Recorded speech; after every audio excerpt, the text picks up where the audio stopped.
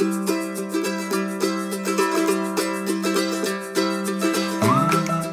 is episode number 17, the podcast that highlights so-called ordinary people who are having a profound impact on wildlife. It is brought to you by the Northern California Water Association, and today our story is titled The Collaborative Steward. And now, a story you haven't heard.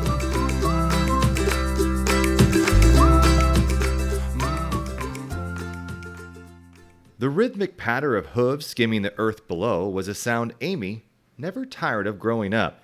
Whether in the hot, sweat-inducing summer or the bone-chill frost of winter, the sound was ever present, because Amy was always riding. With 100 acres and the surrounding landscape of woods, creeks, and farm fields to explore, every grasshopper, hawk, and blade of grass became quite familiar with the adventurous child who rode by each day. If her infatuation of nature was at all questioned, summer trips to Algonquin Provincial Park in Ontario, Canada, proved that this love would last a lifetime. The all-girls camp was a collection of like-minded youngsters who spent days hiking, canoeing, swimming, and playing in the northern woods. It was there that she discovered not only what it meant to become disconnected from the outside world, but how to be more comfortable with herself. She didn't feel compelled to fit all those stereotypes of what a female should or shouldn't be. The camp put her so close to nature that some days it even felt like you could reach out and touch one of the moose or beavers that donned the landscape. As she entered high school, Amy's connection with nature was as strong as ever. She just didn't know then that one day she could make a living helping the very thing she adored so much. Before landing with American Rivers, Amy served as a veterinarian intern, taught high school science, went to graduate school, spent time with the Forest Service, and landed a job with an environmental consulting firm. It was in those formidable years where she would learn a valuable lesson that would pay off handsomely. As a consultant, Amy worked on restoring and protecting the wetlands and forests that surround our rivers and then make them such rich habitat for fish and wildlife. Working in many different parts of the state of California, Amy leaned on her upbringing to work with clients from all walks of life, even when values diverged a bit. Amy's mother, Sally, always stressed the importance of listening to both sides, as well as the benefits of understanding and supporting your community, no matter the differences.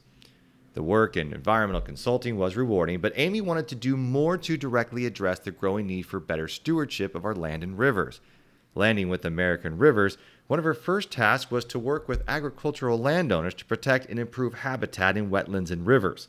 She quickly uncovered the key to success: collaboration. She found ways that farmers could make small tweaks to their fields that led to dramatic gains for wildlife. Adjusting how the land and water is used on these farm fields, it revealed that a greater benefit to people, fish, and wildlife could be realized year-round. Applying these proven methods, the Central Valley Habitat Exchange now provides American Rivers and others with a great way to work with farmers and ranchers from the north side to the San Joaquin Valley. Each year, the program expands, which could lead to a more sustainable future for agriculture, fisheries, and wildlife. And she says, when a combination of programs work together, we can achieve incredible results. She believes there's a way to protect communities and ag lands from floods while providing habitat for wildlife. She says that's the way to creating a sustainable landscape. It may seem like a long time ago that young girl was roaming the backcountry with her horse in upstate New York, but the love for nature is as present as ever. Amy Merrill is still with American Rivers today, and much like the impression those early years in the wilderness and farmland left on her, she hopes to leave a lasting and positive effect on the rivers, farms, and wildlands of California. And that's a story you haven't heard.